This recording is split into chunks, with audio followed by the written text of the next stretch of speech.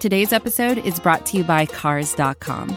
With over 2 million vehicles and 50,000 more added every day, Cars.com will match you with the perfect car for you, your budget, your life, your style. And if you're ready to say goodbye to your current car, Cars.com will get you an instant offer to cash it in. Just start by entering your license plate and get matched with a local dealer who will write you the check. So whether you're looking to buy or sell, just go to Cars.com. It's magical. This is Steph Driver from Broad Street Hockey Radio. I'm sitting here with Chuck Fletcher, General Manager of the Philadelphia Flyers. Hi, Stephanie. Hi, Chuck. How you doing? I'm doing well, thank you. Good. I'm glad. Thank you for taking the time to talk to me today. I really appreciate it. Yeah, no problem. No problem. When you came to Philadelphia mid-season 2018, which is, given the pandemic, both decades ago and also yesterday, what have you learned about the Philadelphia Flyers organization that you didn't know prior to taking the job? Oh, that's a good question. Certainly of all the teams I've worked with over the years, I would say that the Flyers are the most entrenched in the community of any organization I've been in. Obviously established back in '67, so you have decades of history and familiarity, both the organization with the fan base and the fan base with the organization. So it's an extremely passionate fan base, probably the most passionate fan base I've certainly seen. And but I think until you get here and you see kind of the Flyers tentacles into the community and just how established it is, I don't think I appreciated the sort of the depth of that history and the depth of that relationship. And what has been, if you could say, one highlight of your time here professionally or personally? Well, personally, it was being named the general manager of the Flyers. That was pretty cool. You know, it's we're not an original six franchise, but we're as close as you can get. And again, a tremendous history and the opportunity to work with so many people that I grew up watching and idolizing, whether it's Bob Clark or Bill Barber or Paul Holmgren, I've known for a long time. A lot of wonderful people in this organization. I think I've been here parts of 3 seasons, and certainly 2 seasons ago, 1920, we had a pretty good run, and winning the first round against Montreal was great, and even the overtime game we won, both game 5 and 6 to prolong the series against the Islanders to give us a chance to come back and win that series. Those are certainly highlights, but that entire season, it was a close group. Prior to the pandemic, we were playing really well and seemed to be peaking and gelling and all those terms that we throw around. And that was certainly fun. We were winning a lot of games, and it was just a fun to be around the group. So there have been a lot of concerns from fans over the relationship between management and ownership. Can you tell me a little bit more, give me some behind the scenes information about how you work with ownership? Sure. I mean, we're extremely fortunate. Comcast Spectacor give us all the resources. Dave Scott is a wonderful person to work for and work with, and he's involved in everything we do and gives us all the resources we need to be successful. We spend to the cap. We have a large staff, and if there's anything we need to do, he'll listen to our concerns and listen to our requests. And if we can, give a good reason, he's always going to be supportive. So, I don't think there should be any concerns in that regard. This is one of the best relationships I've seen, and the structure right from the top, through management down to the players, we're all a pretty close group, and we're all united in our goal to bring a Stanley Cup to Philadelphia. What do you think is one of the biggest misconceptions about your role in particular? That you sit around and make hockey calls all day. I mean, so much of what I do is managing people and staff, and working with the media, working with Dave Scott, working with budgets.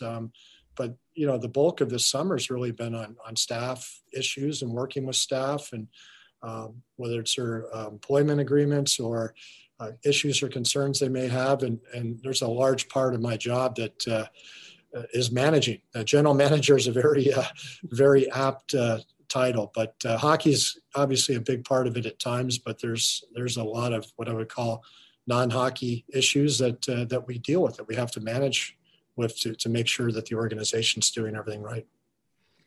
So speaking of those management type decisions, what goes into the decision to sign a player to a no move or no trade clause? Well, it often just comes down to leverage, I would guess. If the player's a good enough player, and typically you see it in the free agent market. You go to sign one of the top free agents, and you want that player to come to your club, and money's going to be a part of it, and that player's often going to request that you put in a no move or a no trade. So if he's committing to you, he doesn't want you to turn around and then move him elsewhere. So it often comes down to those sort of high leverage situations where you're making decisions and bidding against other teams, and the player is put in a position where they can request that. Some teams are adamant they don't give them out. We have not given out a lot here in Philadelphia, and it's difficult. I would say prior to the pandemic, it was difficult, but even now it's more difficult to give those out in view of the fact that the cap doesn't seem to be moving at all, and you need to have all the flexibility you can muster to make the cap work and make your roster work. Have you been surprised with some of the moves that have been made this offseason in looking at how the cap has stayed flat and how teams are trying to manage that?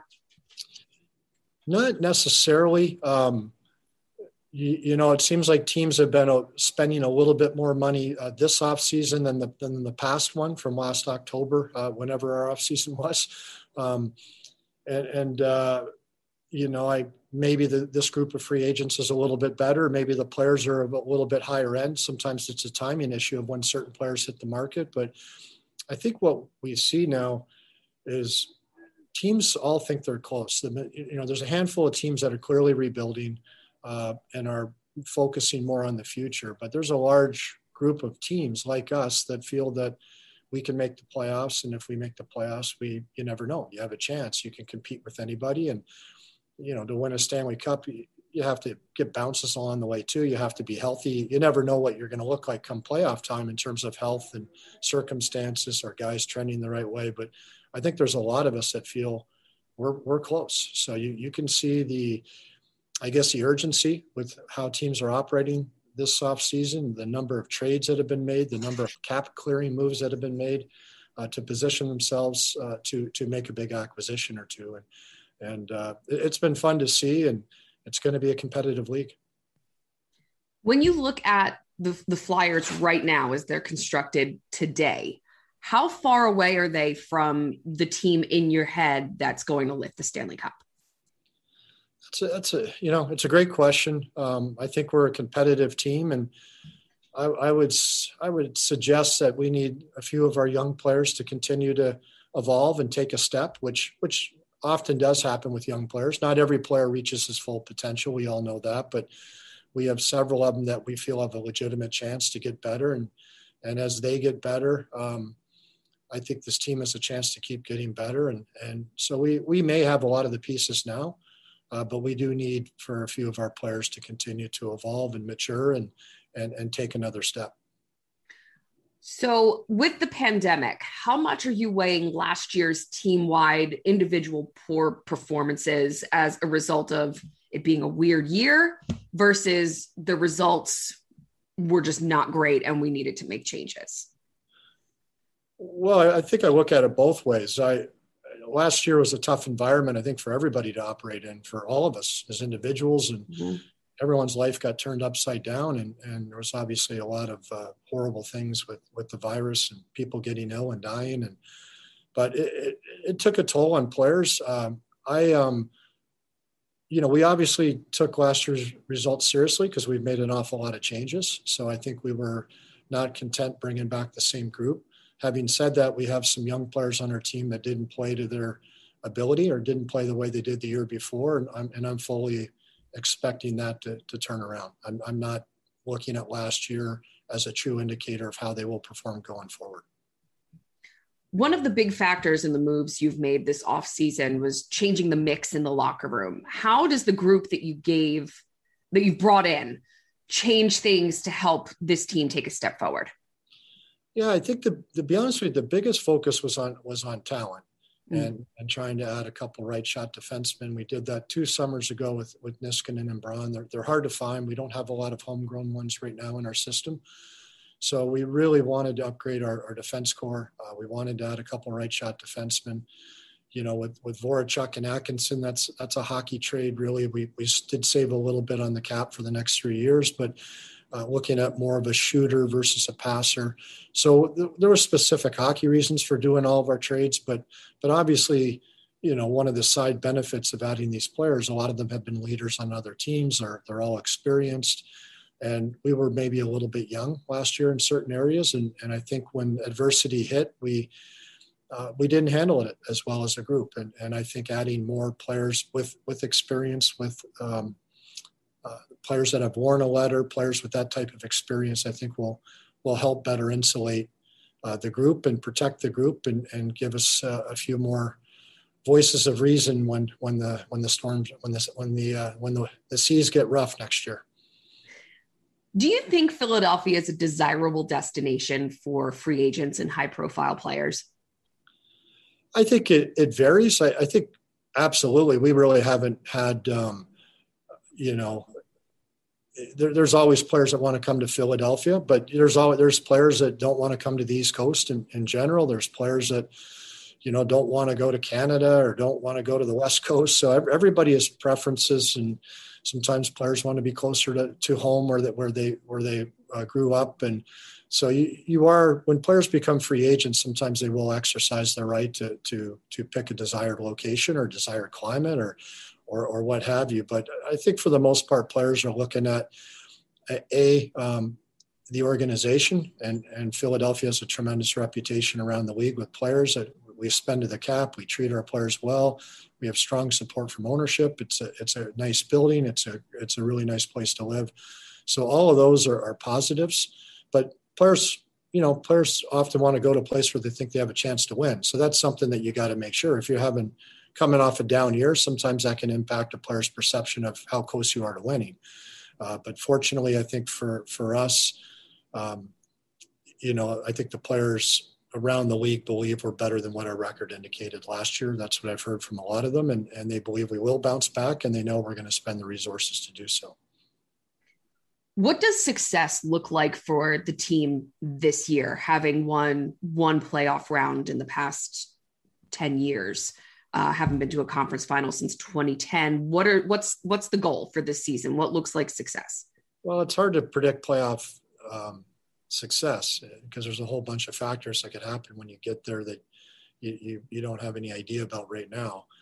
So I know generally base it on that. We obviously want to win a Stanley Cup, but for me, I think you got to take it a step back. And to me, success would be, in an ideal world, finishing in the top 10 in goals against and certainly in the top half of the league, because we have no chance to even make the playoffs if we don't do that. So I'm breaking it down a little bit,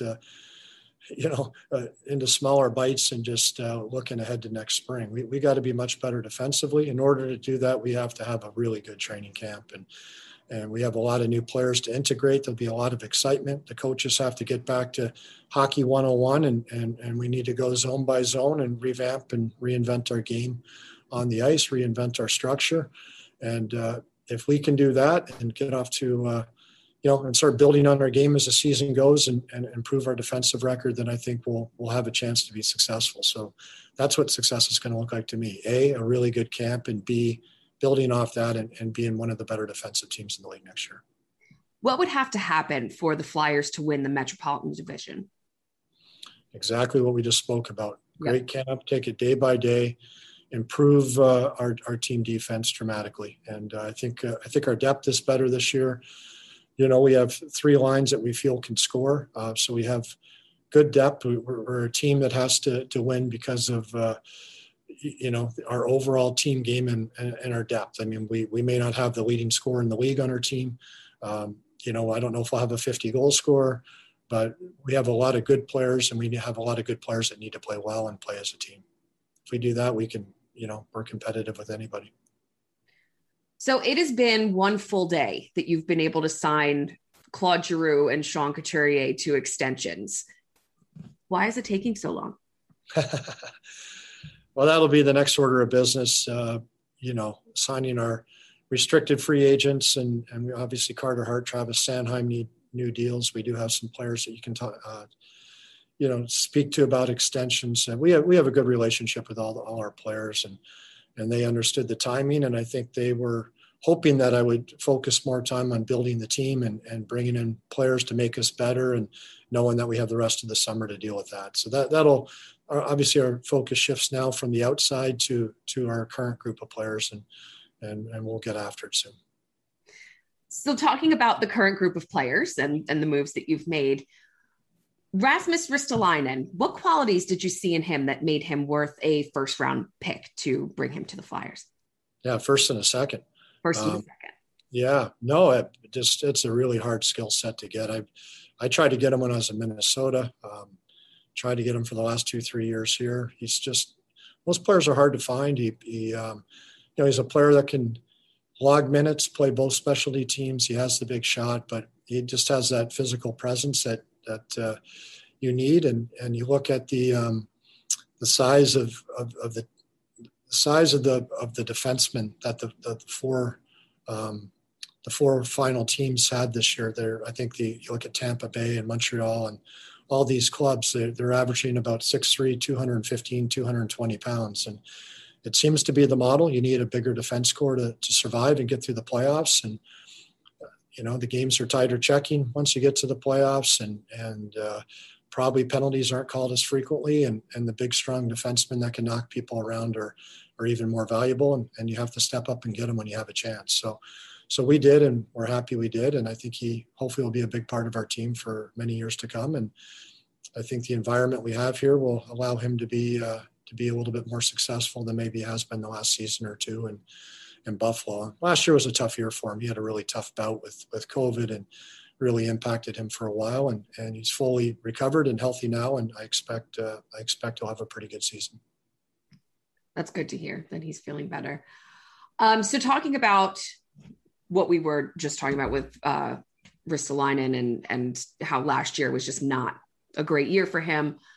Also, Martin Jones, what makes you feel confident that the two of them can turn around what have been less than ideal public stats in the recent seasons? Yeah, I don't know that I agree with that. Last year, Martin Jones' 5-on-5 stats were actually pretty good. Okay. They were quite a bit better than both of our goalies. And I think his PK numbers were way off last year. And historically, he's been pretty decent on the PK, but his numbers were poor last year. Look, Martin Jones has played a lot of hockey. He played as many minutes as almost any goalie in the league since 2015 or 16. He's been in the Stanley Cup Finals, Stanley Cup semifinals. He's won 30 games in a season 4 different times. And, he's not the typical guy you look at bringing in sort of as a 1B or a 2. I think if you took a lot of goalies and put them in the situation he's been in the last couple of years, my guess is their numbers are not going to be very good. But we're comfortable with Martin as a goalie. He's 31. We like his durability. We like the fact he can play. And based on how condensed the schedule will be this year, we're going to need 2 goalies to win games. And if one guy gets hurt, the other guy's going to have to be able to run a lot of games off in a short period of time. And that is one of Martin's qualities, that he's got that durability and that ability to play a lot. Yeah. So you've mentioned durability a couple times. Is that what makes Martin Jones an upgrade over Brian Elliott? Well, Brian's been healthy for the last year. Certainly had some health issues before that, but Martin's been a number 1 goalie until basically now, and we'll see what happens this year. I think it's going to be more of a tandem, or again, we're going to need both guys to play a lot of games, but it's just difficult to get goaltenders like that are 31 and have played a lot of hockey and have that type of track record. So if you could say one thing to the fans of the Flyers, if there's one thing you want them to take out of this interview, what would that be? That you ask good questions. That's important to me personally, that they know that. Yeah, you do. You ask great questions. Thank you. Oh no, look, we recognized last year wasn't good enough, and we've gone about it. And look, I know in today's day and age, any move you make, probably 50% of the people like it, and 50% of the people hate it. There's not many moves that are slam dunks. So And that stuff doesn't really concern me too much. I'm not too concerned about how I'm perceived. But certainly, our goal is to make our team better, and we think we have. Excellent. Excellent. Well, it was really, really great talking to you. That's all that I have. So I appreciate your time. No problem, Stephanie. Thank you for having me.